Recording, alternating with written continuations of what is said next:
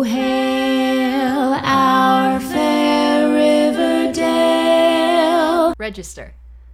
Hello, everyone, and welcome to another episode of the Riverdale Register. This weekend, Caitlin is not here, so my name is John, and with me, our special guest is...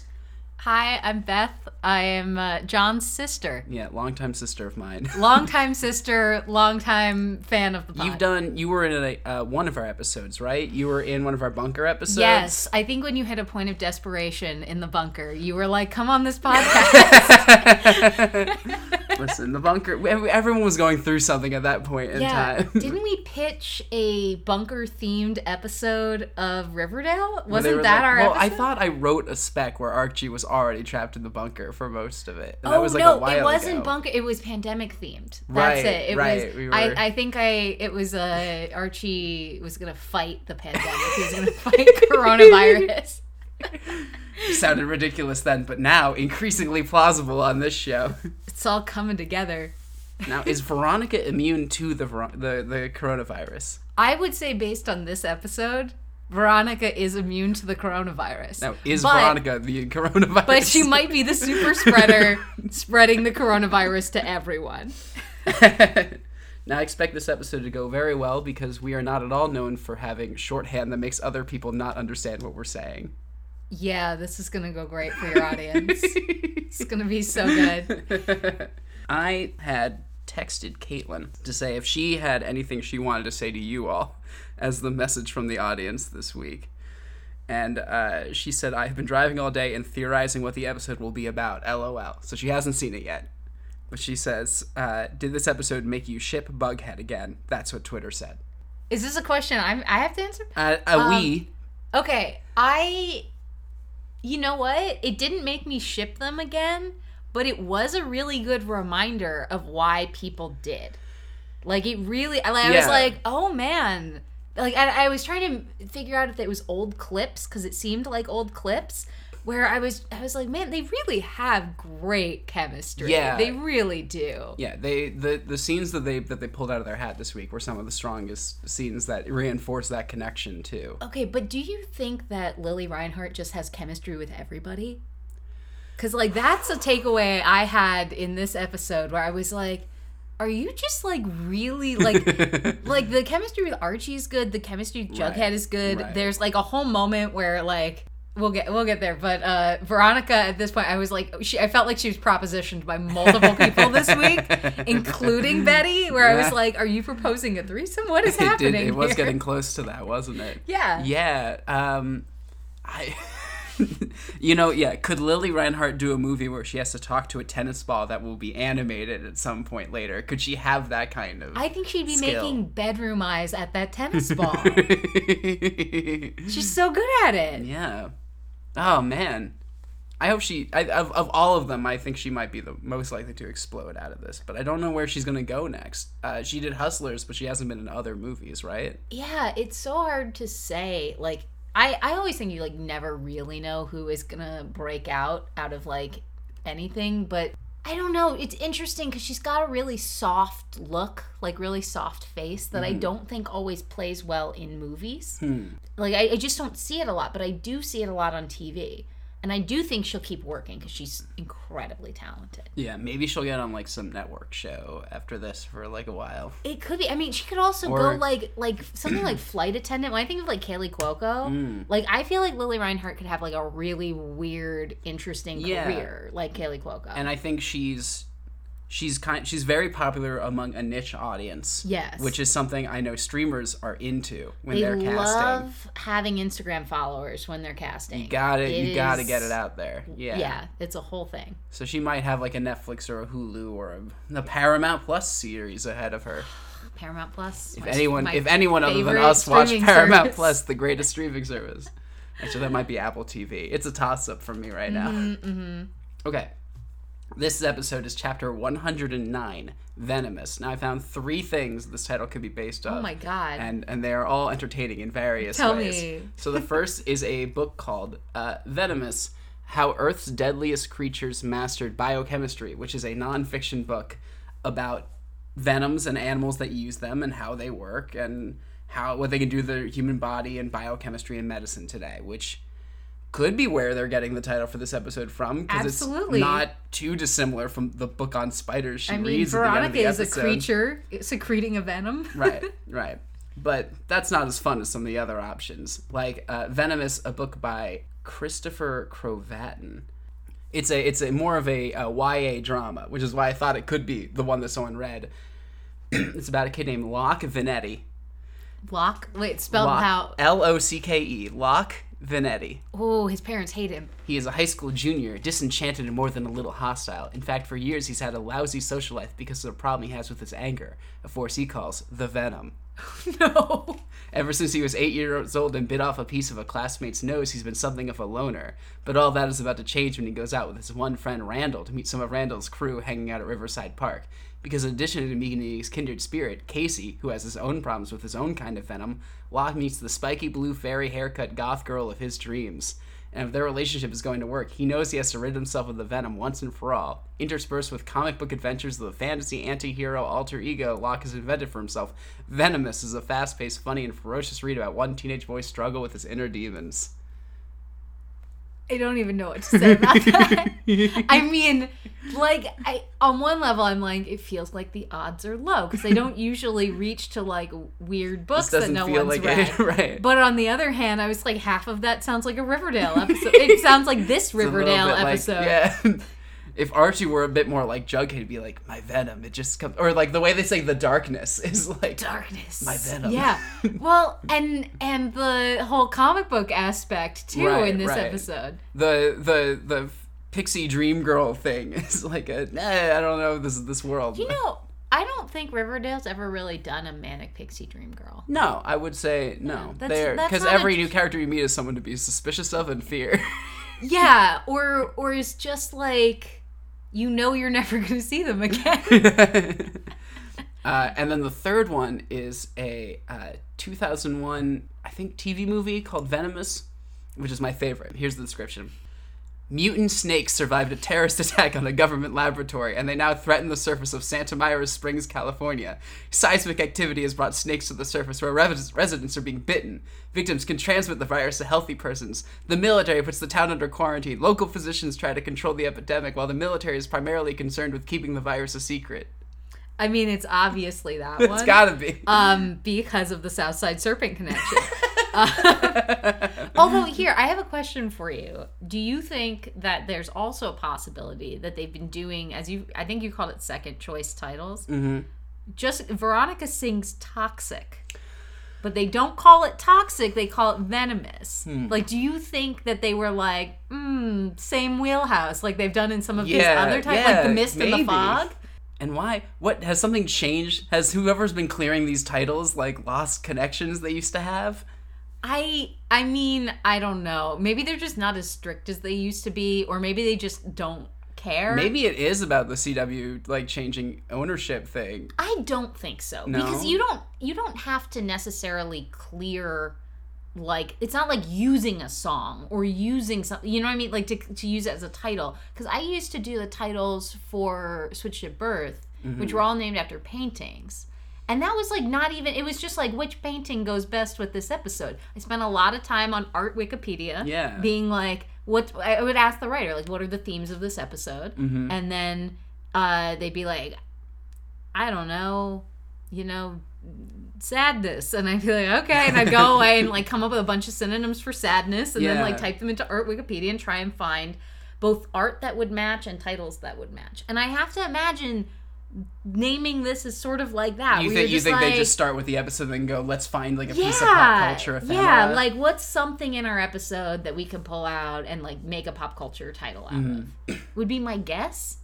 But then it seems like they've gotten real lazy about it. So I don't know. Do you think it's worth it for shows to like theme their titles like that? Because sometimes they pick something that they just don't have enough distance with. I think of Blind Spot, how like they were doing like an anagram title thing, and I think they just gave up on that at a certain point. Oh my god, that's so hard. That's so much extra work. Right. My thing is like, I like it as long as it isn't creating a huge amount of extra work. Mm-hmm. And also as long as they're not named after pop songs. So it's like, good it's not called Toxic. That's Grey's Anatomy. Every episode was named after a song, really? a song lyric. Yeah. It's still to this day? I think so. Over a decade of storytelling. Basically. And, like, every now and then they'll break that form for, like, a specific thing. Right. But, like, I kind of liked it on Switch. Like, I thought that was interesting, or an interesting way to do it. And I like the ones that do it where it's, like, a quote from their episode. So, like, they'll pick out, like, one line of dialogue. I always liked the way Mr. Robot did it, where it was kind of like hackers speak like an application kind of exe file thing. Yeah, it's interesting. Like, I will say, it is incredibly hard to name an episode of TV. I have noticed this now in my career, in which I actually have had to do it, and you're just like, I remember, like, it also depends on your boss, because I remember being like, I was on a show, I won't say which one. And I was like, what kind of titles are getting approved? And we kind of took the list, and I was like, artsy titles that may or may not have anything to do with what's going on. And I just made one up, and they were like, that sounds great. You know what I mean? Like, it's just, it's like so much less thought through than people think. Where I had something. What do we do now, John? Fantastic. You're doing great. This episode was written by Tessa Williams, and Tessa Williams is basically my favorite writer on the show. She writes all the musical episodes. Her last episode was Next to Normal, and then she wrote Wicked Little Town, and she wrote In Treatment with Gina Torres. This is a good episode, too. Yeah. Like, but it's an episode while I'm watching, I thought, man, this could have gone wrong in so many ways. You know what I thought during this? I was like, this is an episode where whoever is writing it remembers continuity. That's... Every time I watch one of her episodes, I'm like, this thing has a long memory on it. Yeah, like the entire Betty, everything with Betty, and then sort of Betty and Jughead, I was like, oh, you actually know what happened with Betty and Jughead, and you're trying to, like, rectify continuity that is insane with this. Yeah. So, like, honestly, Matt, like, props to her. She does hard work. She digs in. Is there going to be a musical this season? Did they already? I believe there's supposed to be one this season. I just don't remember what it's supposed to be. What could it? Maybe by then they'll be doing, like, Little Shop of Horrors, and it'll turn out it was all like an evil plant. I would love it if the reveal is that Percival is just an evil plant. That's a dark seed that grew off the Riverdale shore. Feed me, Betty. Feed me. This episode was directed by Lisa Sober. It is her third directing credit ever, after a short called Stray, an episode of The Chilling Adventures of Sabrina, Chapter 31, The Weird. I didn't watch it. And then several episodes of Pretty Little Liars' Original Sin, which Caitlin will lose her mind over. That's awesome. I thought it was really well directed. Yeah. I thought she did a great job. Yeah, especially the Mindscape stuff. Yeah. There was that very cool Betty and Jughead, like, camera move thing that I was like, ooh. It appears that Lisa was a production designer until recently. Okay. On Chilling Adventures of Sabrina and Peacemaker, which Dad will love. Oh, and she did the Batwoman pilot. Oh, nice. Good for her. Good for her. It's kind of cool to go from production designer to director. I feel like more recently than ever, I feel like production designers should be getting a lot more credit and recognition for a lot of work. Just finished Severance, which is just like a feat of production design from start to finish. The Batman, I'm like, my favorite thing about it is how it looks, how it feels, the production design of it. It's sort of unusual to go from that to director, because I think it takes so much work to be a production designer. Yeah, and it's not like the same job. No, but it is a visual job, right? So, yeah. There are 4 plot lines in this episode. We have the worst idea Archie has ever had. We have Betty's Mind comic long box. We have Poison Ivy, and we have, should I, like, text her? That was a full plot on this. Oh my god. Like, I don't know. Should we start small and then go big, or should we just start anywhere? What do you want to talk about first? You know what? I want to talk about Archie's worst idea ever. Okay. So in this episode, we learn that Jughead has a deep collection of Golden Age comics, which is funny. He says he's very poor. I think there's a lot of value in his Golden Age comic book collection. It depends if he has number 1s or not. Oh, true. Or first appearances. Archie is hostile to Reggie and Percival when he meets them outside Pop's one day.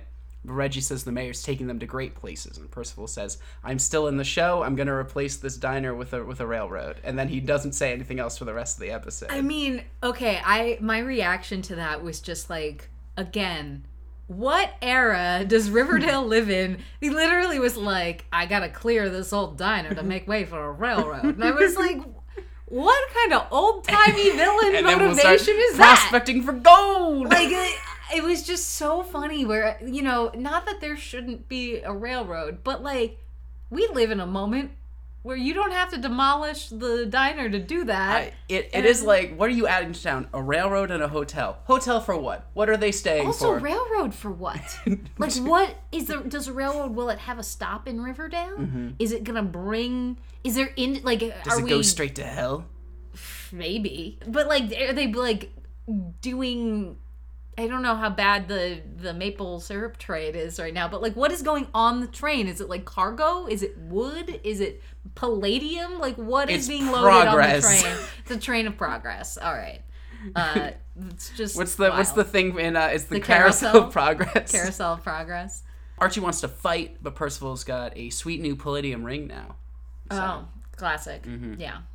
Tabitha's hitting some dead ends in Albany, so she's not in this episode either. Mm-hmm. And Archie's upset they can't get a win on Percival, which is what I was actually complaining about last week on this show, was that they're all playing defense, and I'd love for our characters to get a win. Yeah. Not that they do that this week. I mean, not directly to him. Archie causes a problem and then solves it within himself. Yeah. Well, there's a lot of, like...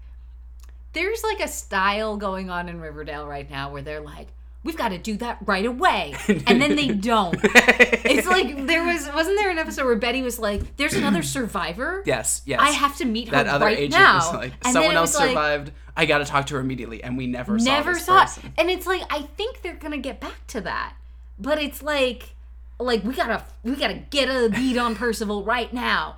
And by right now, I mean 4 episodes from now. Right, but also, it doesn't seem like they're in any immediate danger from him. No, I mean, what is he gonna do? Punch Archie with his special ring?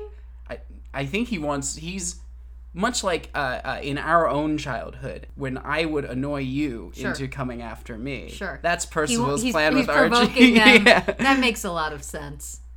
They echo Rivervale, because Archie's like, you read comic books? And Jughead says, I contain multitudes. Did you notice he said multitudes super weird? No. He said multitudes. And then they cut to the other clip where he says it, and he said it normal. And I watched it twice. See? The universes are different. Yeah, the universes are different because in the main continuity universe, Cole Sprouse can't pronounce the word multitudes. I was distracted by how different his hair looked. I thought I didn't even realize that it was so different back then. But I thought his hair looked really good this episode. Yeah, you know, but it was ever kind of since like he was an angel. It's just. But it was back to his like old style. Like it really was like back to like. I mean, seeing wavy. him in the hat made me miss the hat a lot. You missed the hat. I was like, that was a different guy. But it was like he had hat hair. He had the hair that went with the hat, as opposed to he's had it slicked back a little bit more. Mm-hmm. Apparently, Jughead's mom had all the comics in Toledo, and apparently they're in pretty good speaking conditions if she's going to mail all those out to him. I guess. Because as we know, comic books are a little bit expensive to mail far across the country. They are heavy. Yeah. Those boxes are heavy. It's a lot. Also, it means that she like kept them somewhere that wasn't like a shed or a basement that might flood or whatnot. I assume somewhere in the... They're in good condition. She cares. She cares about her son. She will never see her again. Right. Gina Gershon, somewhere out there caring about her son. Cares about her son enough to protect his comic books. Not with her husband or child. And she's just alone out there in the world. FP is alive. Right? Well, FP's out with the daughter, right? Well, Jellybean's grown by this point, so will they cast a new Jellybean to get ignored for many episodes? No, we'll never hear from her again. She doesn't exist. She's gone. Is she a phone? She's in Chicago, like everyone else. Archie asks how Superman beat Kryptonite. Not that he's ever managed to do so permanently. That's what I thought. I was like, what do you mean beat Kryptonite? Like, that's just not... That's not... But, like, Jughead gives a good Jughead says that there was an old comic where Superman built up an immunity through exposure. Arguably, judging by his issues, Golden Age, Silver Age, the kind of era where Superman would shoot mini Superman out of his fingertips for an issue. Right. Nothing was permanent There back then. definitely, like, fully believe there was an issue of Superman where he was like, I'm going to build up a resistance. And then he does it in one issue. Right. And it solves his immediate problem, and then it goes away immediately. Because that is what comics used to be like. And still sometimes are like. Yeah, I think there's some, like, more recent stuff where they're saying, like, if Superman's under different solar radiation, his powers change or something. And if he goes to, like, a quasar, he'll be able to not be affected by kryptonite because he'll have so much solar radiation. Right. But on the other hand, it would be like, oh, if he built up an immunity, it's like for 12 issues, he'll build up an immunity, and then it'll go away. As opposed to, like, one issue. Yeah. He goes through phases. I remember taking a bite out of some once and being like, need salt to some kryptonite. Archie weighs himself 202 pounds, puts on a palladium necklace, and goes to a punching bag where his knuckles bleed, hitting it. Mm-hmm. I would never... If my knuckles start bleeding when I'm punching something, I don't think I could continue. To be fair, he's not wearing gloves. That's right, he just has the reps. And he doesn't even, like, fully have reps. Like, your skin on your knuckles is very thin. Mm-hmm. If you're going to punch a bag without gloves for an extended period of time... Right. I think with or without palladium sickness, you're very capable of messing up your hands. I just think it's, like, immediately the worst idea, where he's like, this is gonna be great. Ah! All right, keep going. I mean, I did love that he was like, I got a box in this really giant bling. Like, it was like, a really big, thing. like... Yeah, it's a big hunk. If the problem is all the palladium that causes him weaknesses, he could sell it, get it out of the city, and then make lots of money because it's very valuable. Yeah, but, like, you'd still never know. Then, like, it could come back around because he sold it. Like, who do you sell it to? Some guy in China. I was like, it's not, like, a bad idea to build up an immunity, but he did it in the most Archie way possible, which was like, let me take the biggest chunk of it I can find, and then I'll wear it while punching things. Right. Running entirely on a guy going, I don't know, I guess this happened once in the 60s in the comic book. Right. I will take all of my scientific information from this comic book. Right. Because that's how I... operate now. This makes sense. It makes sense. This is my world. I'm a superhero now. So I'm just gonna do exactly what Superman would do, which is funny because it's not a thing Superman necessarily ever did. He's never been successful at it. Yeah. Nana's casually looking at a painting of a giant spider on presumably Cheryl's bare chest. The house. Yes. When Cheryl comes in saying, Nana, have you seen my book on Rasputin? And Nana says, yes, of course. I was just reading it last night. I mean, we have to assume the spider, we'll get to the Cheryl part, but, like, that painting was made by Cheryl. There's no way. Right. Like, even from the way it's displayed, it's like, oh, that's someone was working on that painting. Mm-hmm. So Cheryl is, A, still painting. Nice to know she has a hobby. Yeah. And B, painting a giant spider on her bare chest. Oh, I love her so much. They're like, what does this picture mean? And she's like, I thought it would look good. Nana has a lot of good lines this episode. Like, including, like, I was reading Rasputin last night. She thinks the book could help Archie. Betty asks if Archie is okay when she sees him at the home. He says yes while hiding his hands in his hoodie, and then asks her to open a can for him. And as soon as she says, why? He reveals his hands to her. All right, you got me. But he was, like, so sheepish about it. And it was, like, the can thing was cute. Mm-hmm. I'll give it up to Tessa. Like, it was, like, a cute little role reversal thing. Yeah. That was, like, nice. You just want to get to that can. Even if it was stupid. And it would have made more sense if it was a jar. Because they have a can opener. If they had an automatic can opener, right. He doesn't even have a problem. Like, well, even a little, like, it's not like, oh, I gotta, like, stretch my hand to do this. That's right. You can have your hands as, like, pincers and kind of maybe get that to work. He's realizing that the palladium doesn't just make him not invulnerable, it makes him much weaker than normal. But he can't stop doing it. He can't be weak with Percival around, even though he is now weaker than he's ever been. Cheryl comes to see him. Archie looks terrible. He has so many blankets on. There's a fire off in the corner. And she's like, I got problem solved. It's the pendant's the problem. I made you palladium soup. That sounds liquid so palladium. Bad. It's like water that's been seeped in palladium. I don't really know. I have no idea what that means. B, it sounds like a really bad, like, Instagram advertised health thing where they're like, eat charcoal. And you're like, the charcoal thing. Is that how charcoal works? Thank you. Or like, I have a friend who literally did one where it was like, you eat clay, and like it's supposed to. Like, I was like, so you're telling me you just like ate a bunch of clay? And she's like, yep. Yeah, and she says it'll make him like Rasputin, who's a like, you want to be like Rasputin if you don't want to die. That's what he was good at. Do you think Archie has any idea who Rasputin is? She says a line later that I guarantee you he didn't understand. Yes. She's like, you got to balance your humors. And I guarantee the next line was, my humors? Well, even when he was like, well, what happened to him? She was like, well, eventually, like, he drowned. I was like, you have no, when she's like, Rasputin is the role model for you were like, that sounds great. Right. He went to see The King's Man and learned about Rasputin for the first time from that movie. Sure. So Archie drinks his Palladium and goes to the gym, and the kids love it when he jumps rope. They're all cheering him on. They are so into him jumping rope, even though the edges of his world are very fuzzy. And then he collapses. When he gets up, he's alone in his office, and he goes and weighs himself, and he's now 135 pounds, which is a pretty steep drop. That's like 70 pounds. Yes, and was he 200 pounds because he was incredibly dense? Or was he always... Or was he just 200 pounds? I don't remember if they did like a weighing thing a la... Well, I remember when he first had superpowers, he stepped on a scale and then it was like, thunk.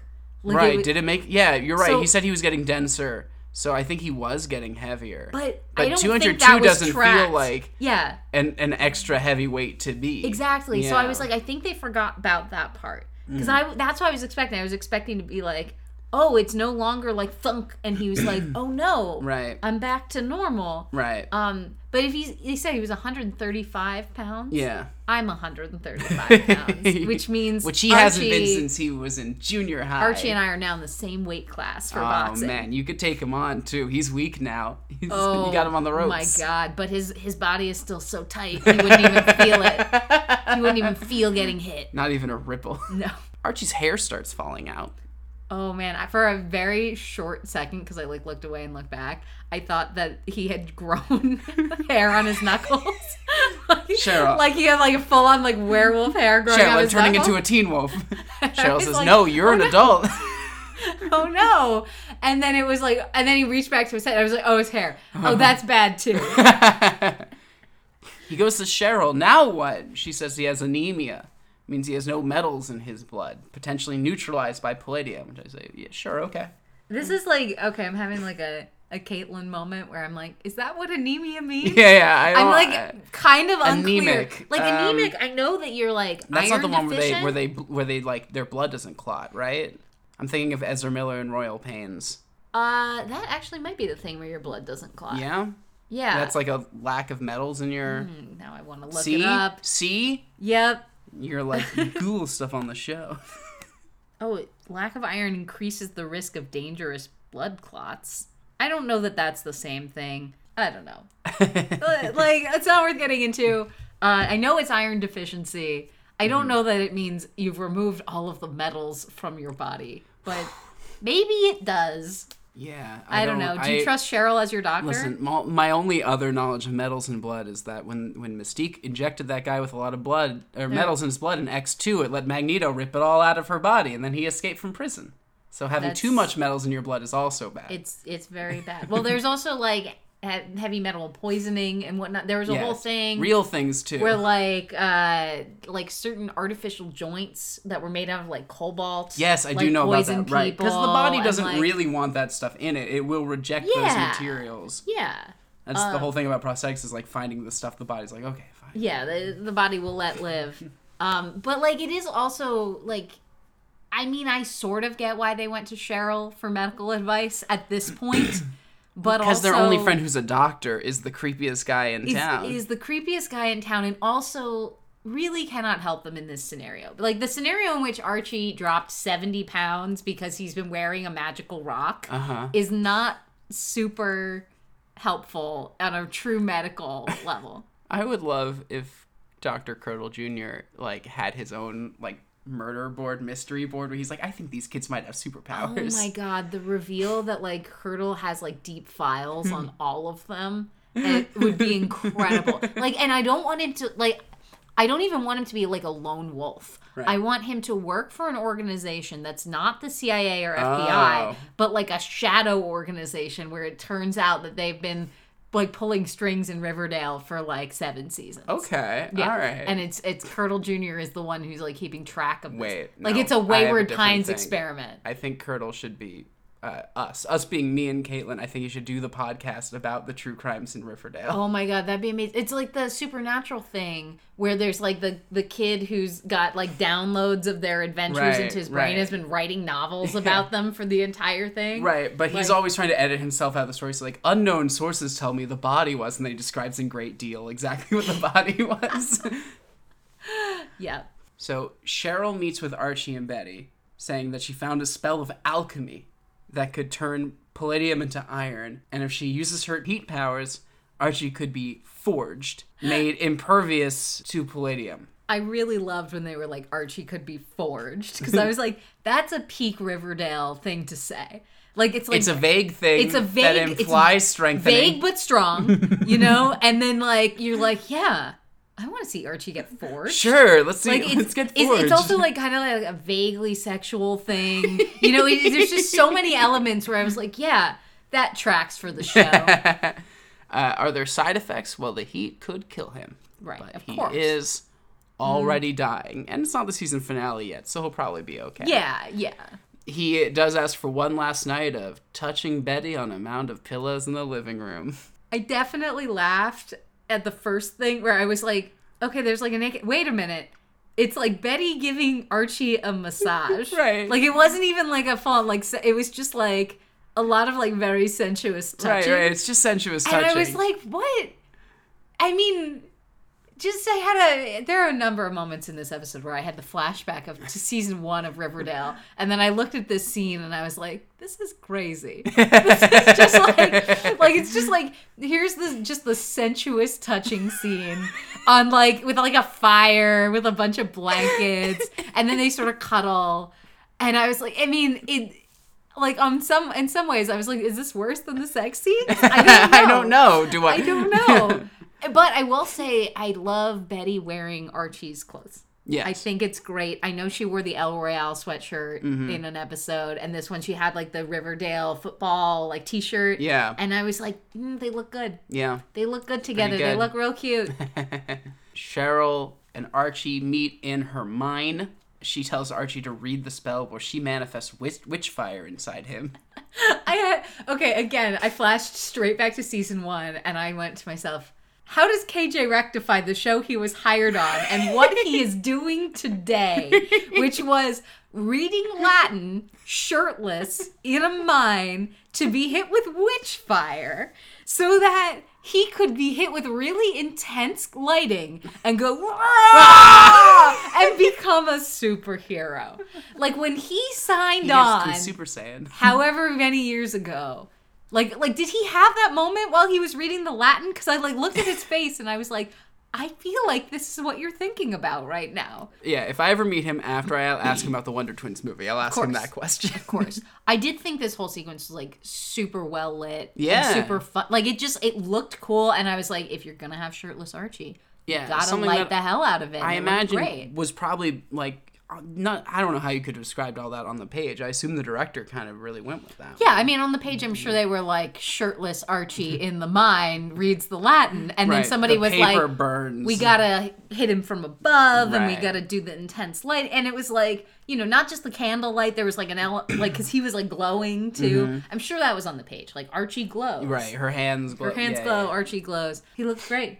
Yeah. He's a sexy man. He's doing good. He's doing great. Tattoos, they're still drawing snake on his shoulder. I didn't see the bear claw on his chest, but he's still a Southside Serpent, as so many of us are. Right.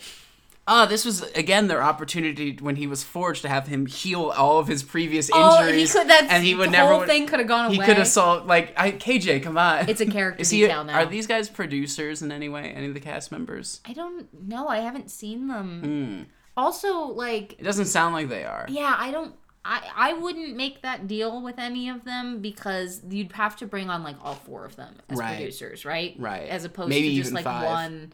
Yeah. Betty comes home. Archie is wearing the palladium pendant, and he shows off. He cuts himself on his hand, and he doesn't get hurt. He can punch Percival again. Yay! I mean, I actually am very much looking forward to him. Like, I hope the very first scene of the next episode is that he walks straight up to Percival and sucker punches him in the face. That would be very satisfying. It would be super fun. I mean, it'd be terrible planning, but it would be I great. think we should stop with the good planning. Everyone's under mind control. It doesn't matter how you plan it. Yeah. All right, anyway, we got 3 more spots to go. Oh my Where do God. you want to go next? I think we should do Cheryl, because I feel like that's connected to this. Should I, text her? Cheryl tells Nana she's thinking of Heather, and after some online stalking, has learned that Heather is a librarian in Greendale, the literal next town over. Right. Wasn't that hard? Greendale is the Sabrina town, right? Yes, so, correct. are the odds medium that she's a witch? Her intro at the end of the episode mirrors Sabrina's intro in Riverdale. Okay. So, yeah, probably. interesting. She's got a weird look to her that I didn't quite see coming. Oh my gosh. Can we just skip ahead and talk about that look for a second? Sure. I saw that and I went, this is what really straight people think gay people look like. There were so many elements. Okay, so It's like a mid-century librarian look in pink. I mean, well, okay, so just growing up, the amount of queer people on TV changed drastically, right? Yeah. It went from one a year to a large amount, right? All in on Willow. But when to, you go back, and especially if it was a queer character who'd be on for a couple of episodes, there were a couple of strong looks that people would just pick to be they're not a regular girl, they're a gay girl. And one was terrible hats, one was vests for some reason. And then, really strong glasses. Yeah. Really strong glasses environment. And I looked at this person and I was like, the gay glasses, there they are. Because we want to know that they're not hot to the straight people. You know what I mean? It's oh, you have an extra level. And, there are so many, versions of this that I have seen. And, I also, this is, I guess, an inside joke thing of, there's a haircut that has been in every lesbian Christmas movie, has the same straight bangs, straight sides haircut. It's like a helmet of hair. It's like a helmet of hair, and it is in the Kristen Stewart one, and it's in the Hallmark one, and it's across racial lines, across face types. It doesn't matter. It's that helmet of hair, and it is don't worry, we want you to know they're gay. No man will find her attractive. Yes, she does not want to be found attractive by a man, and will tell you via this haircut. So that was my immediate reaction to Heather. Not that she's not a beautiful girl and Sure. whatever. One shot, one angle, one outfit. I was A, you don't feel authentically queer to me, and B, you feel like the 90s. Right. Nothing about that looks authentic. That looks like a intensely designed person. But that's the Riverdale queer experience. It's here's the straightest person alive. Suddenly you're well, now I understand why Cheryl's attracted to her. If she puts that much effort into every moment of her life. I don't know. Cheryl asks a magic 8-ball if she should call, and it says, cannot predict now. So she goes, I should email? Yeah, I should email, right? No pressure. But I do want to talk about how Cheryl, who is now I'm a witch, was I'm going to consult the magic 8-ball. Which I thought was a terrific choice. Right. Great prop comedy that they never investigate at all. Yeah, also, she calls it like a sphere of divination. Yeah, sphere, but it's one of those things where it was clearly written as a joke, but then they didn't really play it as a joke. Right. So there's just a magic 8-ball. Right, and it's I don't even think it's they made their own little thing in the middle. Next time it just says ask again later. That's just normal. I think they just bought a magic 8-ball. Yes, it's set. a real magic 8-ball. Yeah. I also want to say I did not like Cheryl's dress with the little scrunchy sleeves. They're I don't know if it's in this scene or the next one, but she's got a dress that has it's you cut a scrunchie for a child in half and then sewed it on where her shoulders are. It was not good. Oh. It was bad. I didn't really notice that. The rest of the dress or the outfit was great, but the little scrunchies, I was I don't know why these are here. She calls the library on her lip phone, and course. she gets Heather, and then hangs up before she says anything. Wait, did we skip the part where Nana shades her about emails? Oh, that was kind of in the Archie thing earlier, but yeah, when she's like talking about the Rasputin book, Nana scolds her. My favorite thing ever was Nana being like, people are usually prompt about emails, and then Cheryl being like, what do you know? People used to send things by bird. And I was just like, they're giving Nana a lot of quips. Yes, this was some fun Nana. Nana throwing quips about email is so out of character for like what Nana is that I really wanted to applaud it. Nana is many things. Nana contains multitudes. She contains multitudes. Cheryl's doorbell rings. Is it Sabrina, a middle-aged librarian? No, it's Heather. Heather She and her says, glasses. you called. So wait, is this a response to the email, or when the call happened and immediately hung up, she thought, Cheryl, and then she went. Did she have her number and then she tracked down where that number was from? But she called the library, not her cell phone. Yes, but sometimes a phone has a display. Maybe. So like, do we Right. think? To what degree do we think she's a stalker? Well, okay, so she sent letters to Cheryl for years that Penelope Right. did not let get to Cheryl. Right, and then Well, Cheryl years. sent, We don't know how long she sent Cheryl letters. sent an email to her work email saying, I got the letters that you sent me for years, and I'd like to meet up. And Right, you and then live the called next town at over. work and immediately hung up. Right. She was like, I gotta go over there. Which was cute, actually. Yeah. Like, nervous Cheryl is I cute. thought we were going to see Heather last week, because when they're like, your book, who has it? Heather might have it. Heather works at a library. We Right, this wouldn't week. that have been I the thought perfect- we would go to the library, meet Heather, and she would help get the books. Was there an idea in the room at one point that they were like, maybe this is 2 different episodes? But I do think that would have been so cool to be like, where's your book? And then you cut to the book, and then you like widen out, and it's Heather, and we have like the little name tag. Now and it's like Heather. And Cheryl has to restore her relationship with Heather to get the books that will save everyone else. I don't even mean that, but like that could have been the end of the episode. Oh, or yeah, whatnot. totally. It's like where is that book? That book is with Heather. Mm-hmm. Would have been cool. But so like this again built all the way up to a 2-second interaction. Right. See you next week. Yeah. For more Heather action. Do we think they're gonna have any chemistry? Every time a woman comes into Cheryl's world to be her lover/daughter, they can kind of just get enveloped in it and be like, I live in this house now. So maybe that'll happen to Heather, where That's it's like so now she just upsetting. lives here. Oh, it's probably true. Anyway, we got 2 other options, Okay. Betty or Veronica. Classic matchup. Classic matchup. Oh my god. I feel like maybe we do Betty and then we save Veronica, because I was like, does Veronica have the A story of this episode? She's got the title story. She's got a ton of stuff going on. So yeah, let's do Betty. Let's talk about All right. serial killer James. Betty's Mind Palace. So Betty looks through photo albums to spark memories and only gets headaches. She asks Jughead to read her mind, her subconscious mind, to uncover repressed memories. Great. To which he says, can I do that? You can today. Gonna go read some books. Much like a comic book in which Superman can do things in one issue. Today, Jughead can read subconscious thoughts. Jughead asks Betty to think of her memories as a series of comic books. So he can access them by reading. And he holds her hands and they do a push zoom. And then we're in the Mindscape, which is a table in the middle of nothing. Yeah. Until he opens the books, then he's in them. Which I like that they look like old Archie comics. Did and Betty have a solo series, or was it always Betty and Veronica? Betty might have actually had a solo series, because the design of it felt very established to me. Yes, yeah, for sure. I It's also- like the best move they can pull for me. Yeah. I also want to call out the outfit that Betty is wearing, because I looked at it and I went, it's super interesting that, again, in season 1, there was like a 50s, 60s aesthetic for that character and a lot of the characters. Yeah. And now it's like really 70s. Like there's like a brown high neck turtleneck situation. I wonder if that was like a something from the costume department, like a choice they made after the time jump. I mean, in this episode, everything from her hair to these like tweed jackets and what, I was like, this is the color palettes, even the lighting felt really 70s. And I was like, well, I guess they did a time jump. So, what era is Riverdale? 2021, baby. It's always 2021. That every year is 2021. It's always been 2021.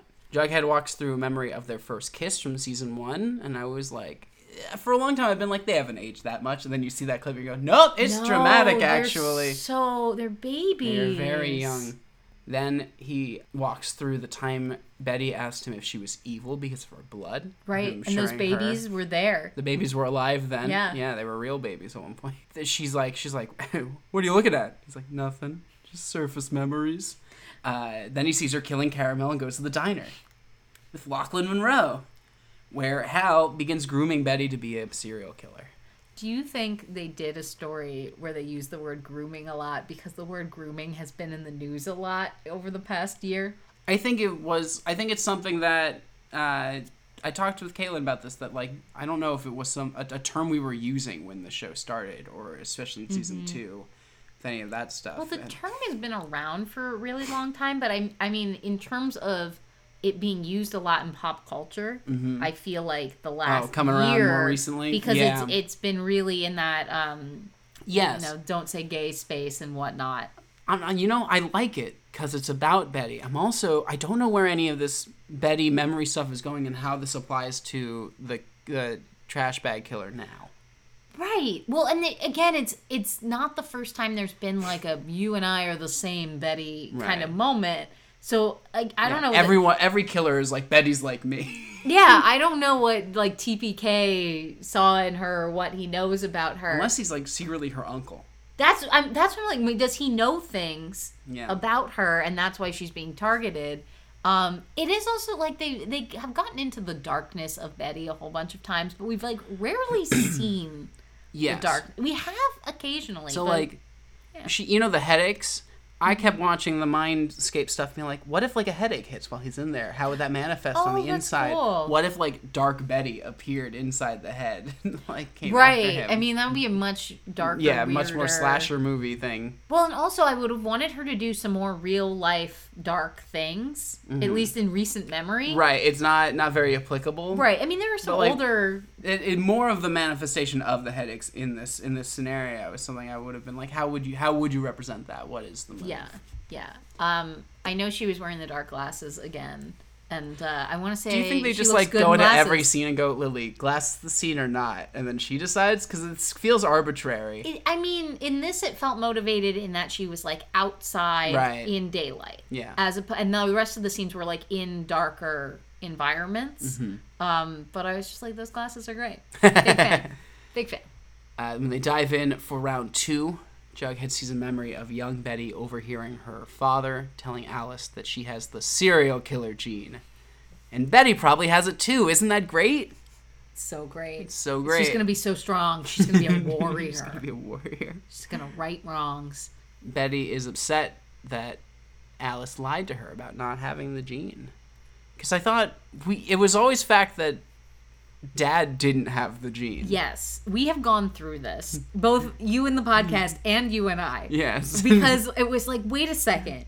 If Charles had the serial killer gene and he's FP's son, not Lachlan Monroe's son or Hal's son. That means it can't be fraternal can't be or from paternal. Him, which means Alice carries the serial killer gene. Right. Which means that Hal's Betty's just a serial two killer. parents were a serial killer and a parent with the serial killer gene. Of course. And so when this happened, I was like, oh my God, Tessa remembers this and was like, we're going to make a scene out of it to like rectify this for our brains, which is Hal is excited that she has the serial killer gene. Hal is like really into it. He's down. And he's super, and he immediately goes, I think it's Betty.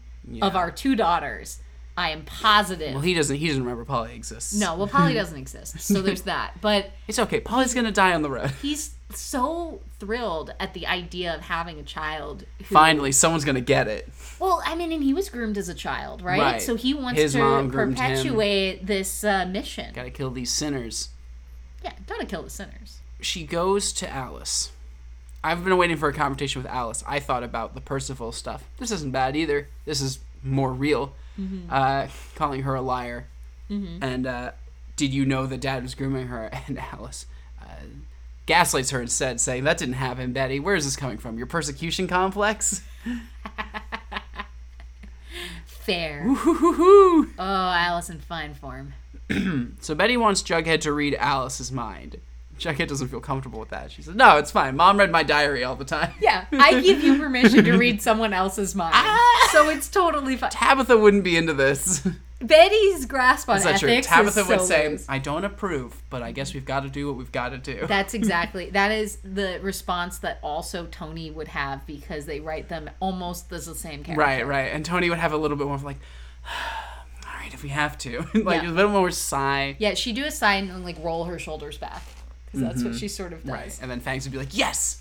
They're not in this episode. I didn't miss them, nor did I miss Kevin. No, this episode was kind of nice for how few plots there were. I think that's just, it's not that I don't like the characters, it's just that I liked the focus. Yeah, and the fact that Cheryl pops up in everyone else's stories. Everyone talked to each other in this episode. Tessa's the only one who gets it. I really, Not the only one, like, but every she gets single it. character had a moment where they talked to somebody else, and, like, there were also moments where they didn't just talk about the plot. So, like, that, it seems... I was like, when is the last time... Again, it took them becoming superheroes for this to happen? Percival had to be gone for a week. But I was glad, because I was already being like, I'm worried that he's just going to be... Every week's going to be... How's Percival going to mess with us now? Yeah. And they didn't do that either. Makes me happy. So they barge into the news station. Minutes before she's about to go on air with the news. That is because they never actually investigate anything. They only ever confront. There is no like, oh, we're gonna they do get some... one piece of evidence, like, we gotta talk to them. And it was like, I'll like lead her into this trap, and then she was just like, Mom, tell me the answers. Tell me the answers. And it's like, there's not a moment of subtlety or of like drawing out or whatnot. It's I walked in moments before you go on the air for the news broadcast, yelled in your face the same thing I said to you 2 scenes ago. Right. Except now I have a mind reader. I like the idea from Alice's perspective is like, that kind of rattled her. She goes to work. Then she's about to go on when her daughter comes over and yells at her while her ex-boyfriend is just kind of staring at her face. Like, feeling like he's thinking about something, and then taps Betty and goes, we got it. And then they leave. And then you're like, okay. And we're on in 5, 4, 3... Yeah, I really wish they'd kept the like, and then she turns speechless to the camera. Yes! And like cannot get the words out. So what Jughead saw was her and Hal covering floorboards in the dining room with a rug and table. So Betty and Jughead had to go and pull up the floorboards. And I really like the next scene. That's just from the back, Alice coming home, walking in the kitchen, yada, yada, yada. And Betty just goes, hey, Mom, and it turns. And there's a hole in the ground with the dead body. A dead cop on the floor. Incredible. And like, how many bodies has Alice hidden now? I was thinking about the sketchy man. You know, that guy, like, we blacked out. We never saw what killed him specifically. That's not even the thing we go back to. It's a whole other guy. There's so many people have died in that house. Can you imagine if she and FP had the conversation? Goes, could we put him on the floorboard? She goes, no, that's taken. To figure out something else. Like, so there was that guy. There's everything that's happened with Charles and Chick. There's also Hal. Like, a lot of stuff has gone down in this house. But going back to it, so Alice has known the entire time that Hal is a murderer. I remember in season 2 that one episode where Alice laughs at the thought of Hal being a murderer. Right. And it turns out she has been aware that he was a murderer all along. I mean, it's a retcon. Do we think it's a retcon that works, though? I think we're so deep in at this point that I really don't have the space to be too bothered by it. It's true. This is what, season 7? Season 7. Season 6. Season 6? 6. I guess in season 6, you're allowed to retcon a murder, and that's fine. It's the Supernatural season where they go to the real world, where they're actors on the show Supernatural. There's nothing Supernatural didn't do. There's nothing at all. But it's too late. They could have gotten a Supernatural crossover into Riverdale. That would have been incredible. Yeah. But what's interesting, I'm like glad they did it, even if it doesn't make a ton of continuity sense, because it's a good conversation. Like, it's a real character development conversation that I think they should have done years ago. How this ends is pretty powerful, because Alice says that she feared that he might have been grooming her, but thought that maybe she could just control Betty anyway, kind of stomp it out, undo it. I can fix it if I'm hyper vigilant, and it like explains all of their relationship in the early show. It explains so much of her erratic behavior across like the whole show of like I was like the last line of defense against bad things, you doing bad things or bad things happening to you. Right. And I thought if I was just on it enough and I'm paying enough attention, I'd be able to save you. Yeah. And that is such an upsetting way to just imagine growing up, of like the parent watching you. A lot of pressure. In every single moment. Yeah. And you don't know why. And you don't know what you're about to do that they're so afraid of. Right. And it's like super interesting, and ultimately could have been resolved by her calling the cops on Hal many, many years ago. That night. I mean, he might have killed her, but... get those girls out of the house. Go somewhere. Call the cops. Yeah. Well, Betty says her plan didn't work, and that evil is still there inside her. I guess. Strong statement. Yeah, she's done something. I guess she dismembered a body with TPK recently. Like, if you need me, I'll be living next door. I'll be sensually touching Archie on a bunch of throw pillows. Excuse me, we have to do a close-up of my hands on his bare back. You thought it was going to be a sex, but instead it's just a massage. It's going to be a little bit weirder than that. It's going to be a little unsettling. But not as weird as tickles. No, the tickling is the low point, I think. Bughead rears its head in Jughead. Tabitha texts him. She's coming home. Yeah, I thought that was a really interesting choice. Because I thought it was buried. I thought it was done. I mean, there's been a lot of, like, Veronica being, like, in the last episode, there was that confrontation. Veronica's not over Archie. With Reggie, where she was like, well, it doesn't matter that I'm not with Archie. Like, Archie wouldn't move with me, so it doesn't matter. So it's like, oh, you're still into him. And now Jughead is still into Betty. And, I mean, we kind of knew that because we had that whole thing where he was, like, getting drunk and he left a message on her phone. And, like, she clearly, she's so over him and he is still, like, got a lot of stuff he's working through. Yeah, I hope Tessa gets to write the conversation between Tabitha and Jughead that's going to come out of that eventually. Yeah, it feels like that's what this felt like. Where it wasn't just like, oh, I want Bughead back. I don't want Bughead back. But I was like, oh, the writing is on the wall for the Tabitha relationship. It might be, yeah. He's going to sabotage something soon. Yeah. Because that's who he is, right? And then there's Veronica smiling so big when her friend gives her a kiss with her ex-boyfriend. So excited. Gosh. Okay, are we Archie, talking about that? We're talking about that as this storyline and not the next Poison story? Ivy is the next storyline. Yes. We can just jump right into it. Let's go into Poison Ivy. All right, so Veronica applies black lipstick. She's in a new era. The vibe has shifted. I'm not sure I loved this black lipstick. Not that I don't love black. I just thought that this lipstick wasn't actually that good. It started to just color. Do you think there could be another better black lipstick? I hope so. I thought it was like, I was like, this lipstick does not look as good as it could look. Creepy Dr. Jr. tells Veronica that everything in her is poison. Her blood, her tears, her sweat. He recommends dialysis to detoxify her body and avoid any and all physical contact. Yep. So did you have the song go through your head? That girl is poison. Why wasn't shocked. That her song at the end? Well, like, I get that they picked the Britney song, but also there were options. She's got options. I would have loved a scene of her trying to pick her song and just being like to her assistant, can you give me a list of every song with a poison, venom, toxicity theme so I can choose it for my set tonight? This is how you choose episodes or titles for your episodes. You go to your assistant and you go, anything on a poison theme. Right. Important job. Veronica is undergoing dialysis then when her assistant tells her that her assistant, who I think is just a speaker box. So like her sister's the phone. Her sister's the phone. Her dad's the painting. Her assistant is the speaker box. Gotcha. That makes sense. Right. And the speaker box tells her that the shareholders are meeting with or without her. So she's like, all right, I got to get down there immediately. But first I got to put on my big black outfit with a veil. It was such a...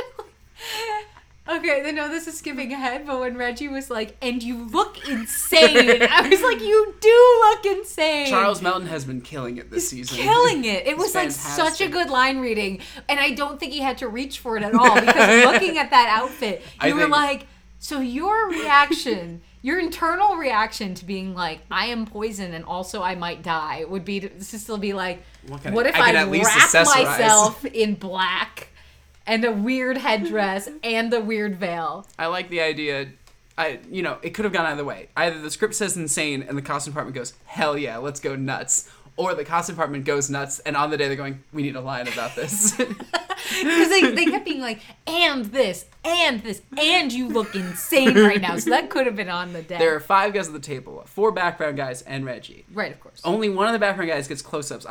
For some reason, I'm watching this and being like, they keep cutting this one guy. He's giving good face, and then it gets a line at the end. So it makes me think this guy just impressed them over the day, and they're like, let's give him a line. Or they knew that he had one line, and so they did the most, like, they had an angle on him because he was going to deliver a line, so all of their cutaway coverage is just that guy. Right, and it is just the one guy. But Reggie's best point is that there hasn't been 1 week under Veronica's leadership of the casino where they've been in the black. Wow, she's really, bad at business. She's not good at business. She's driving Babs into the ground. I don't remember what you call the club. I've been calling it Babs in my head. La Baby Lion, I believe. La Baby Lion? That's good, too. I don't know. I keep thinking of it as Barbara Streisand's personal underground mall. Have you heard about that? So Barbara Streisand famously has built a replica mall in, like, the basement of her mansion where she goes and shops in stores that are just stocked. That she owns all of the She pieces. owns the whole stock. Yes, but she likes to shop. Like, it's truly a wild person. This is also a woman who clones her dogs. And, like, all of her dogs that she has are clones of previous dogs. So I was just like, is this the vibe of this place? I don't know. Babs. See, at least when you tell me that Tyrese Gibson had his own Benihana in his backyard, I'm like, I can understand that. Who wouldn't? Right, and there's like a level like to which, like, what does that mean? Does that just Right. mean that you had like the table and you got a guy to come in and he does the little choppy like, thing and you have friends over? the Or did fantasy- you build a Benihana? Like, Right. they're different Right. things. Are you cooking or do you have a guy? Right, and like, did you build a facade? Does it say Benihana on the outside? Right. But the fact that Barbara Streisand was like, I want the experience of mall shopping without the people or the paying. I just want to be able to walk around in a mall setting where stores will just let me have things at any moment is concerning. Someone's job is just to clean the fake mall underneath Yeah, her. she has so much money. She has so much money. A star is born. A star has been born. So they're thinking about selling the casino. Right. So Veronica's gonna her best move. I'm gonna put together an evaluation that's gonna show you what a mistake you're making. Once you see what our evaluated profit's gonna be, then you'll Right. In time, Business. it'll work. Unlike every one of my other businesses. I better go sit behind a desk and tap on a computer for a couple scenes.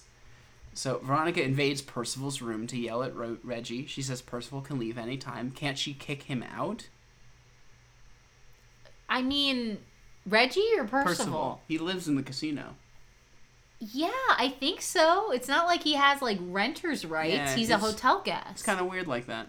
Yeah, there's no reason for him to be living there. Reggie assures her that this was all his idea. I do kind of like Reggie under Percival's control. He seems empowered in a way he wasn't under Hiram's control. But, okay, is he... I'm Is he not actually clear free? if he's actually under Percival's control. Because I never know what's going on in their dynamic. Right? And I also, full disclosure, I'm not fully caught up on episodes. Sometimes I'm just like, yeah, I don't know. So, like, in any given episode, Reggie and Veronica are together or broken up. Yeah, it's always kind of I don't rocky. even know how... The breakup... Is it the breakup where she was like, I it could was have been with Archie? It was the fog breakup. Okay, it was yeah. the fog so breakup. Long conversation. So he got really angry after that and was like, I'm going to take your whole he world. is kind of just And you're after like, the casino. Right. I yeah. felt like he wasn't super wronged or anything, but he just got super angry. He was pretty... He had some pretty strong statements on the breakup, during the breakup, that felt true, and I was like backing, and this is an unnecessary act of aggression. What? When did he hook up with Percival? Is that new this episode? Okay, sorry, you say hook up, but you don't mean like how Kevin hooked up with No, Percival. I don't mean how Kevin hooked up with Percival. Yeah, he, at the end of last episode, was like, do you have magic powers? And he's like, do you want to hang out with me? And Reggie said yes, and then... Okay. On his list, he was like, oh, these guys are allies, Percival said. Okay, so we don't know. It could be either way. Right. But right. I do feel like the righteous indignation could just be Reggie. Yeah. I think maybe he's just... And maybe his worst tendencies are being influenced by Percival. Right. Well, he's also just desperate to be seen, right? Yeah. Like, that's his whole thing with Veronica. It's like, don't look past Archie and see me. Man, I'm right she in front of broke you. this guy. Yeah, because he's just like, I have ideas. I came up with this idea that is currently messing with you. Right. It's kind of like in The Good Place when Tahani and Jason were dating, but that was like the sweet version of this. Yes. But I did really like Veronica's, like, when she loses it on Reggie. Yeah. I was like, oh, it's the best thing I've seen thought from her Tammy for a minute. Like if her maybe some spit would be the thing, but it was breath that caused his nose to bleed, which was also cool. And then she immediately leaves when she sees it's happening. Did you write down her list of insults? No, I didn't write them down specifically. I did. Okay, please. Which was a like, what did she call him? She said, you are a 6'2", 200-pound jellyfish with Swiss cheese where your brain is supposed to be. And then when said a whole bunch of other adjectives. But I was like, that is an amazing run of things to say to somebody who's trying to steal your business from 6 pound, 200-pound jellyfish is pretty good.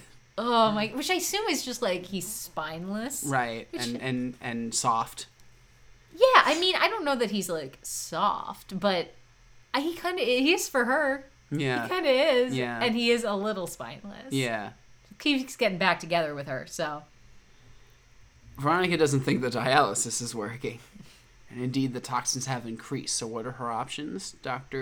Creepy Doctor Jr. believes this only ends with her toxins killing her. So she calls Betty and Archie for drinks.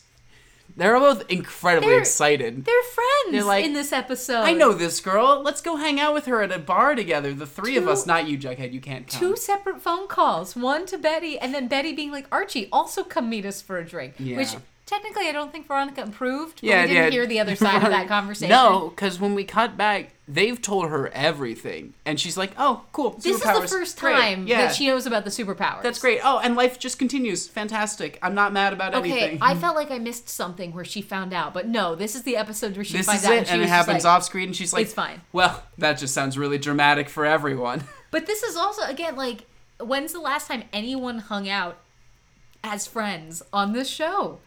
Just, like, give me a scene in every episode. Yeah, it was so nice. I was like, oh, this is all you need to redeem Veronica for all the people that she's killed, is just that she hangs out occasionally with her buddies. Oh my God, it's so simple.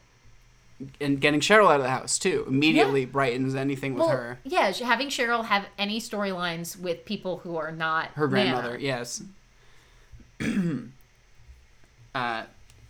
They believe that it doesn't matter if they're hanging out with Veronica because Archie's invulnerable and Betty doesn't see an aura. So the aura power continues to not be the most valuable player. Yeah, she was just like, oh, you're no danger to me.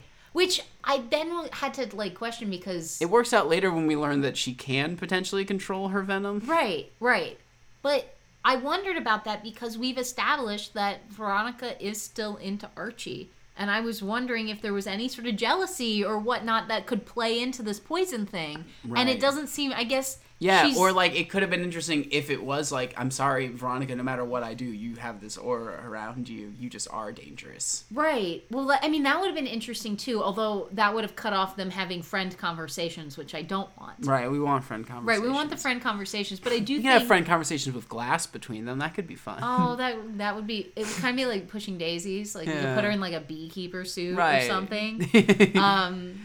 Yeah, I don't know, but I was sort of surprised that there wasn't an element of... I guess she's just accepted right now that they're together and it's a thing and she doesn't have another option. Yeah. We'll see if she starts making moves after this. She asks if Pickens is responsible for all this, and they say no, because Archie and Betty got powers before Pickens started his stuff. That we know of. Right. Well, the bottom line is Veronica's dangerous to everyone at work. Everyone else. She's got a hostile takeover at work, and her last kiss will be with Reggie. Anyway, another round. Except Veronica also learns she's immune to alcohol. I mean, that's a real bummer in this situation. Bummer. It's a real bummer. And I also feel like Reggie Mantle as your last kiss is, like, also a bummer. Which is, like, Chris Only Melton because of how it ends, yeah. Right, Chris Melton is so Charles. hot. Or Charles Melton. Charles Melton. Yeah. Like, I mean, on an objective level, it's not disappointing. But I do think... he looks like he was carved. Yeah, but I do think Reggie, as a 6'2", spineless jellyfish, I get it. I get it. Yeah. Is it weird that I want him to find someone by the end of the series? No, I kind of want Reggie to be happy. He just seems like he gets the short end of the stick all the time. He's like the Josh Chan of the show, and I kind of want him to... I think it is because he's kind of dumb. Yeah. You know, that you just want him to be like... I just want someone to be nice to you. Right. Like, no one in your life is nice to you. Right. And you're so desperate for it, too, that you've, like, the compromising things you've done with your own father to get that kind of love. Right, and he's not even that, like, mean. Like, he's not, like, an like he makes a lot of bad choices, but he's not, like, an asshole most of the time. He's a bad guy, but he's not, like, a bad guy. Yeah. Cheryl has set out an assortment of poisons for Veronica, because of course she has this. Yeah. She wants to test a hunch that her toxins make her immune to other poisons. So she'll have a private ambulance on standby and asks for a book on spiders. Amazing. And then takes a fabulous bath while eating poison and reading the spider book. Wait, though. Because... No, that's a later scene. Keep going. She does take a fabulous bath, Then she tells Cheryl she's immune to poison, and according to the book, spiders never poison themselves and can control their secretions. And she thinks her emotional states are when she's most venomous. Cheryl immediately asks, well, what about kissing, even dispassionately? Top question I gotta know. And Cheryl's like, well, no, not that. That will kill people every time. I full on was like, is Cheryl propositioning Veronica right now? Right. Cheryl's like, we have to test it. The entire vibe was like, we should test this. You should kiss me. Right. I know you're not into me, but we should. It was right. like Cheryl was staring her down like. Right. It was like we're 13 years old and we're gonna practice kissing. Like it was probably the gayest thing Cheryl has done in a while. It was fascinating. And then Cheryl gives Veronica her iconic spider brooch. We have to tell Stephen. Stephen will be so upset. She doesn't need it now that she's painted an enormous one on her own chest. She can share. Following this, Veronica eats smart food, white cheddar popcorn. I also wrote down smart food. It was such a it's such an incongruous. With the bag sets that's the facing the camera. I mean, wait. She's got to pour it out in a nice bowl to make it fancy. Does Tostinos and Smart Food, are they both owned by the same people? Same Is it a blanket sponsorship Are they the ones buying the CW? Oh my God, do they own Discovery Plus? It's like secretly it's Smart Food all along. Oh my God. You gotta get to the bottom of this. Smart Food is my favorite kind of popcorn. Oh. A thing that I don't really eat anymore. I'm not really a popcorn person. Well, never have been. I cracked a tooth on a popcorn kernel, and it led to a long array of dental issues. So now, Pirate's Booty or bust. I remember a lot of your dental issues, but I don't remember that one. They all stem from the popcorn. That's the one piece of popcorn. Led to you getting braces? No. The tooth that had to be pulled. Oh. Yeah. Listeners, be careful around popcorn. It's dangerous. Popcorn is dangerous, especially if you have fillings and you are going to crunch down on a really hard kernel that you didn't know was there. Don't get so excited when you're watching that movie in the theater and you're chomping down. I would actually you're safer with theater popcorn than you are with homemade popcorn. Oh, I will say that because the heavy kernels all go to the bottom. Right, yeah, those things will mess you up.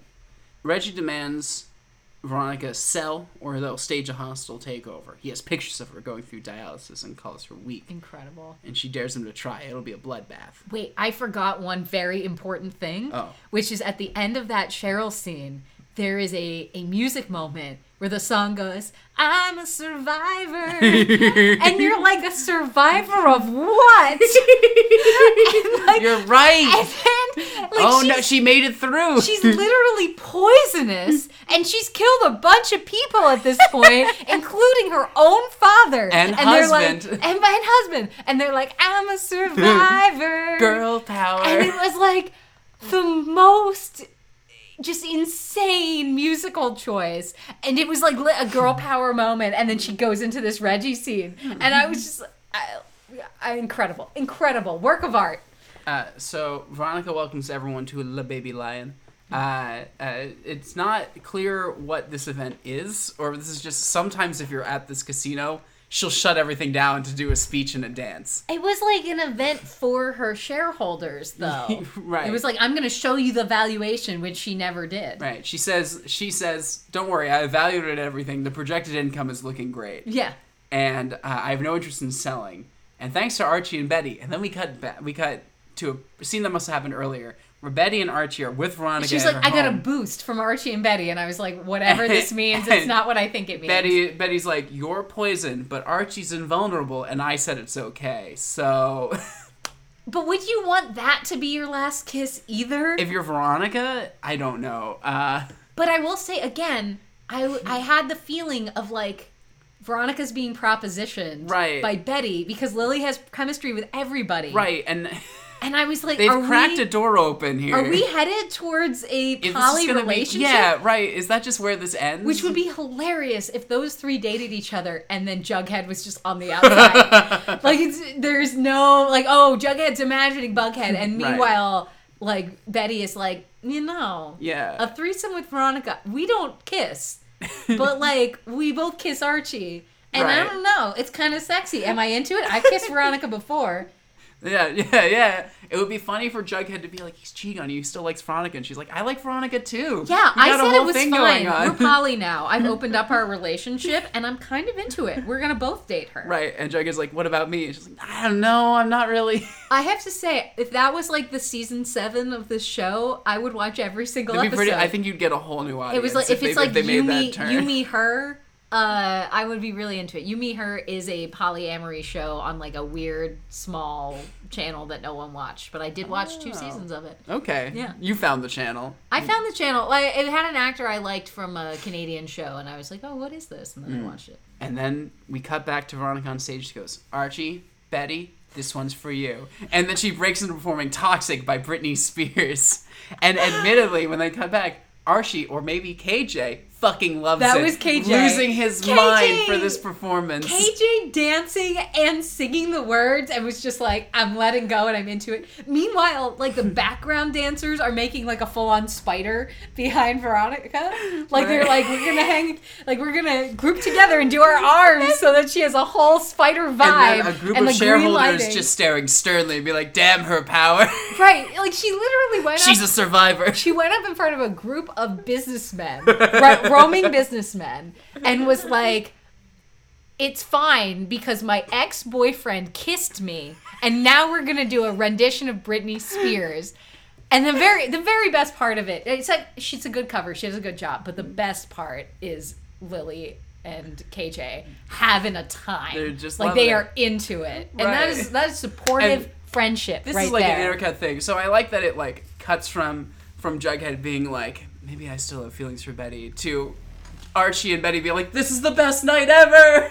We're so happy! Betty is in the same episode, Betty found out that her mother hid the body of a police officer and then covered it up and knew she was being groomed by her killer father. But at the end of it, she goes and dances at Veronica's club. Nothing is more jarring to me than when a character in this show is in their own plot, very serious plot, and then when they jump over to someone else's, it's like, no, that's not happening to me now. I'm not thinking about that. It's so siloed. But at the same time, they had a very interconnected episode. Everybody talked to each other and was in each other's plots. For sure. Except for Jughead still doesn't know who Veronica is. Well, yeah, he was, and he's an accessory to Betty's plot this week. Yeah. So, do you have any superlatives to give out this week? Do you have a Citizen of the Week? Did anyone jump the shark for you this week? Or what was your favorite shark jump this week? I know. I also have one for you, which is, at what point would you have moved out of this town? The Black Hood. Shark jump was Veronica's outfit.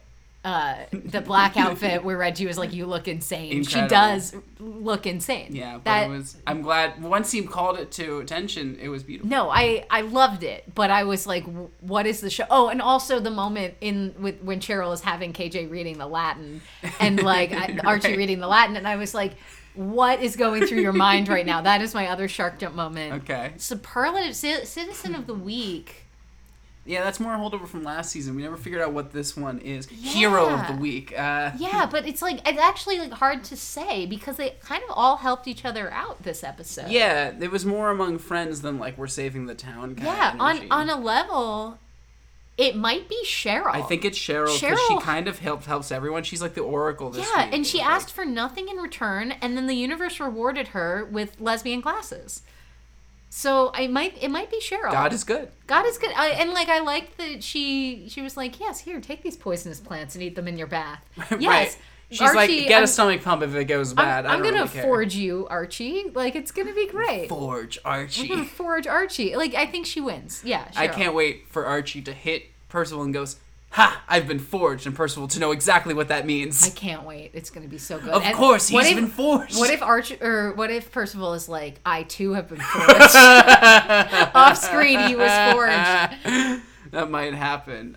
Maybe he'll kidnap Cheryl and make her forge him Incredible. too. We got 5 episodes left this season? More than that? Oh my I keep God, there's misjudging still this season. 5 episodes? This season's 20 episodes long, I think, in total. Maybe even longer. I feel like this season is I feel like last season and this season are the same season, and it's been going on Right. forever. The Riverdale thing is like The broken Riverdale by thing concept really of time threw me off. And like now it's May moving into June, and the show is like, we got more weeks left in us. Right. Wait, how many Riverdale connections were there in this episode? There was the cut back to Multitudes. Right. There was the Multitudes line, and there's something else, the right? Heather entrance is too similar to Sabrina the Sabrina entrance? entrance. Right. Is there anything else? I guess. No, the Betty serial killer thing didn't feature heavily in Rivervale. No. Did Veronica do a dance at the casino in Rivervale with the Devil episode? That could be anything. That doesn't matter. Yeah, no. It's super. Yeah, it's not a major. Yeah, no, there was just a couple. Yeah. But it's kind of interesting how they've managed to keep remixing elements into. Which has to be intentional. For sure. Point. They know what they're doing. Now they're actually cutting back. It might have been an accident at first, and then they're making it more intentional. That's very interesting. What are you watching this week?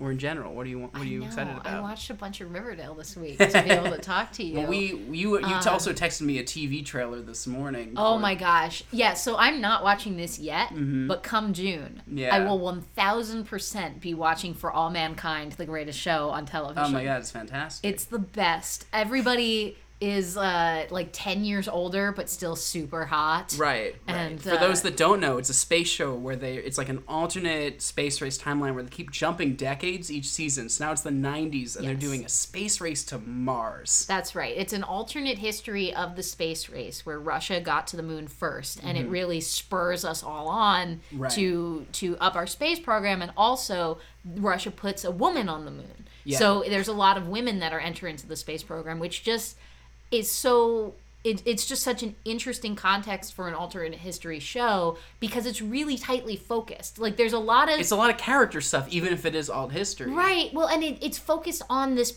on the space race and this particular program. And so while these other social changes go on as they would in real time with like feminism and racial equality and these other things, a lot of those things are achieved first in the space program because they were so desperate to find women and find some diversity of like being like, well, we could do this first. Right. And so it makes the program leaders in these social contexts, which is super cool. And then it's exciting because technology moves at a different pace. Because like But by the 80s they have digital mail, D-mail. By the 90s now we're doing Elon Musk. We're doing a billionaire going, I want to go to space. And NASA being like, whoa. Who's going to get to Mars first? NASA versus Russia, or is it China? No, Russia versus corporate. Because it's still the Soviet Union in China. It's still the Soviet Union because the Soviet Union stays together partially because of all of this. So I'm wildly excited about that. Great. I also haven't watched yet but want to watch The Shining Girls, which is also an Apple TV thing, which is based on a book about this is a very Caitlin thing, a time traveling serial killer. This is gonna be her favorite episode of the show to listen to. She's gonna love it. It's really good. Other than that, I feel like I watched I watched The Wilds, but I think Caitlin talked a little bit about that. That came back. But you know what? I want to say a shout out to my dearly departed Legends of Tomorrow, which is one of my favorite TV shows and is always worth rewatching. Yeah, one of the best things the CW has produced. Though not on purpose. It feels like it just kind of happened that way. The CW didn't do it on purpose, but the people working behind the scenes on that show, when it started, they were told it had to be a serious superhero show. It was not a comedy, even though every part of the ingredients said comedy. And as a result, that first season is terrible. And in the second season, they made their point. And they said, you know what, like, we can break this open, we can do more, we can be comedic and keep those serious elements. And they did that for the next 6 seasons really well. And for me, again, as like a queer person, this is like my L Word. Like, this is like the L Word is a terrible show for a variety of reasons. This has the same number of queer people, but much more diverse, much more interesting, and like really just lets them be humans. Yeah. While they, of course, time Some of travel them are not human. and fight aliens and fight anachronisms and are just generally having a good time.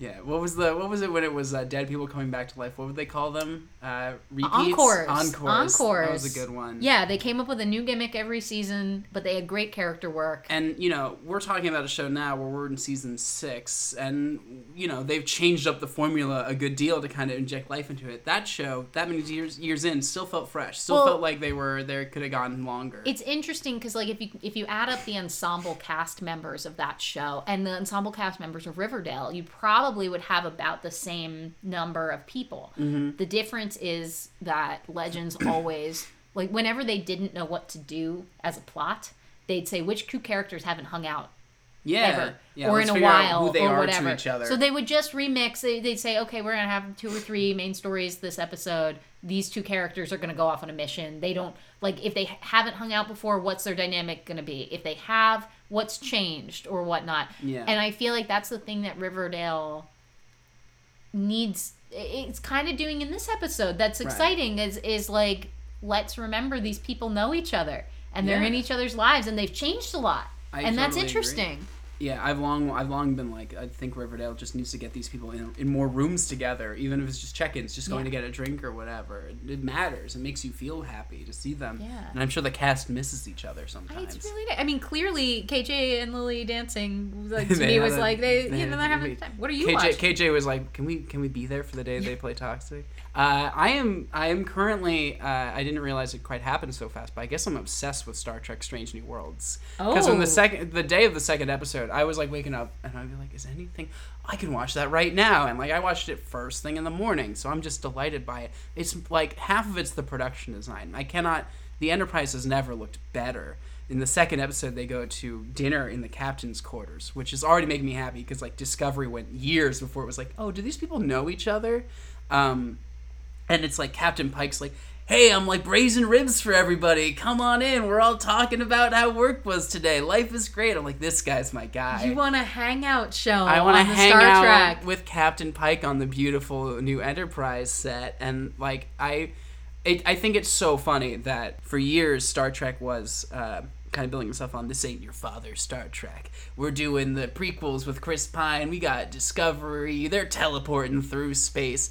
And then this one, every piece of promo for it is going, no, this is your dad's Star Trek. And I love it. It's making me so happy. It's episodic Star Trek where a character learns a lesson every week and there's science. Yeah, I think action Star Trek is a fallacy. Like, Yeah. they just don't, like, that's not, Star Trek was never, even in like Captain Kirk's Star Trek, Right. like, it was never super action heavy. It was always like, here we are in a strange place and we're gonna meet a strange character and we're gonna learn something. I'd say the pilot gets a little heavy-handed at some points if that bothers you, but keep pushing through because the first episode has some cool elements. A new sci-fi thing is that Nurse Temple, who was from the original Star Trek series, but it's much cooler now, is like a biochemist who's like, I'll inject you with this, and then your body will change to look like the alien, and it's gonna be really painful. Let's do it! And then, like, she'll inject you with Just a lot of enthusiasm. And like the second episode, Uhura and them are like, this comet's gonna hit this planet. We better blast it out of the sky. When they shoot, it has a force field, and they're like, what? And then they get Uhura down there, and it's like an alien thing going on in this, and it's like classic Trek stuff that I love. Instead of being like, the Klingons are at war with the future or whatever they're doing now. I did see a post that like somebody, like some like Fox News type article that was like Star Trek is too woke, and I was like, Nichelle Nichols. I think I saw it on Twitter because somebody was like, spinning in her grave. You could not make a more wrong statement about a thing, which is like the inception of Star Trek, the original Gene Roddenberry idea.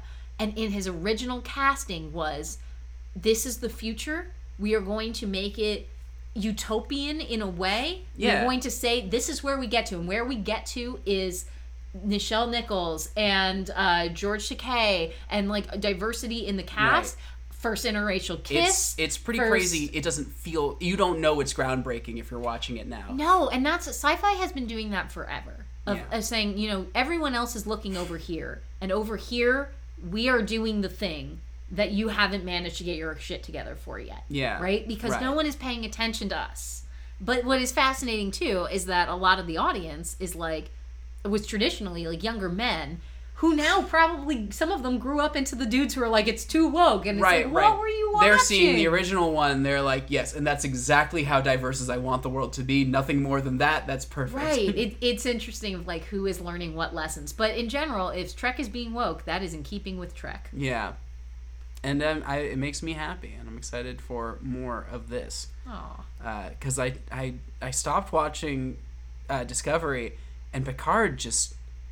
What a bonkers show. I don't know if you know anything about what happens. I have not watched a single episode of Picard. Okay, so in season 2 of Picard, Q shows up for the first time in a long time and is like, I'm doing another thing, snaps his fingers, and all of history has changed. And it's like, the Earth's environment is worse, and Picard's the leader of the Confederation. That's like the worst thing that happened to space ever, which, been there, done that for him. And he and his crew, which includes Seven of Nine, who's human now, not a Borg, go back in time to 24th century Earth. Los Angeles, Santa Clarita, where they shoot the show, just up the street from NCIS. And now they do a Star Trek IV, the Voyage Home, where they have to like save the future by doing these like specific things. Why does Q do any of this? Because Q's dying and he doesn't want to die alone, and he like wants to also help Picard to come to terms with something in his past. Oh, so he doesn't it's therapy. Die alone. Yeah, there's like a whole thing where it's like you also have to talk about the way your mother died and your dad was played by Gaius Baltar, which was really cool. I'm into that. I do think this is my hot take, my controversial opinion, is that so many writers have done so much therapy that so many stories are starting to be just like about therapy. Hold on, I have to tell you the best part. Okay. So one of the villains in the present is the ancestor of the man who invents Data, played by Brent Spiner. And his daughter is the girl who played Data's daughter in the first season of Picard, whole thing. And she's got this disease. She can't go outside. She discovers she's not just got a disease. She's like the latest in many iterations of clones that this guy is trying to like develop her, and like runs out on him and leaves him alone. And he's like destitute and broken and so mad. Picard beat him and all of these things. And he pulls a manila envelope out of a secret file that just says Project Khan on it. Oh my god. Which makes no sense. Because Khan is just a man's name. And he's he's not even from... I thought he was Earth, but it's like he's from the like the genetic wars or the eugenics wars, whatever they were. But there's so many layers to that. It gets better. His daughter is then like, I'm free. I like got a cure. Q gave it to me. I'm like out in the park. What am I gonna do now? And then around a corner walks Will Wheaton. Will Wheaton looking like just Will Wheaton, everyday, normal clothes, and he's like, hi, my name's Wesley Crusher. I am from the future. I am a cop of space and time. And he's like so happy and giddy about it. I was like, do you want to time travel with me and guard the time-space continuum? And she's like, sure. And they go, bye. And then they're gone. I hate that. I hate that so much. It's like the worst kind of fan service. It's like, we want to give these people like a happy ending, but we also had no idea what to do with them. So that's Picard. That's kind of their thing with Picard. No, thank you. Yeah. No, thank you. But they're only doing one more season of that, so I'll probably watch it through to the end. But anyway, do you have anything that you want to plug? Yeah, I will plug season 3 of Umbrella Academy, which comes out on June 22nd. And in theory, the trailer comes out on June 7th. Oh, okay, cool. Which was sort of kind of announced Is that, today in a vague... right before Stranger Things? So they have Geeked Week. Of course they do, right. Okay. They love their weeks. I am plugging this because I wrote on season 3 of Umbrella Academy. Yes. And not just a writer, also a fan. I'm very excited to see it and see people react to it. I'm also sort of excited for people to be like, it's the worst one! Because then it'll justify... You're like, it was because of me! It'll justify all of my internal fears. But it's so they're announcing a ton of stuff in this Geek Week, which is it's like their the week Comic-Con of June kind of 6th, June 7th, whatever. So I don't remember Stranger Things. The first half coming out Memorial Day weekend. I think so. Yeah. So they'll probably promote the second half during that. Oh, great. They split their season. Stranger Things split their season in two, meaning that our show had to be like, so when are we coming out? Yeah, right, because you're the two hits that they, especially from like 2019 into 2020. Right. We really got that. 2020 had no big superhero movies come out. We were all trapped in our houses, and then Umbrella came out during that summer, and Umbrella, people loved it. Yeah. I love season 2. Huge change of pace, too. Because the only other superhero thing that year was The Boys season 2. Yeah. And different realms. Listen, The Boys different audience. The Boys is great, but I prefer an Umbrella. Mm-hmm. It's a little less mean. It's a little less gruesome. There's a lot of love. There's a lot of family love. Some people are happy to be there. Yeah. Yeah, and it's really I love the family. They're great. The actors are great. Should be fun. So that is what I will plug. I don't think I have anything else. Excellent. And if you want to talk to Caitlin or me, you can find us on our Instagram, the Riverdale Register Podcast. Tell Caitlin how much you missed her. Seriously, she needs it. She would love that. And in the meantime, over and out, River Vixens.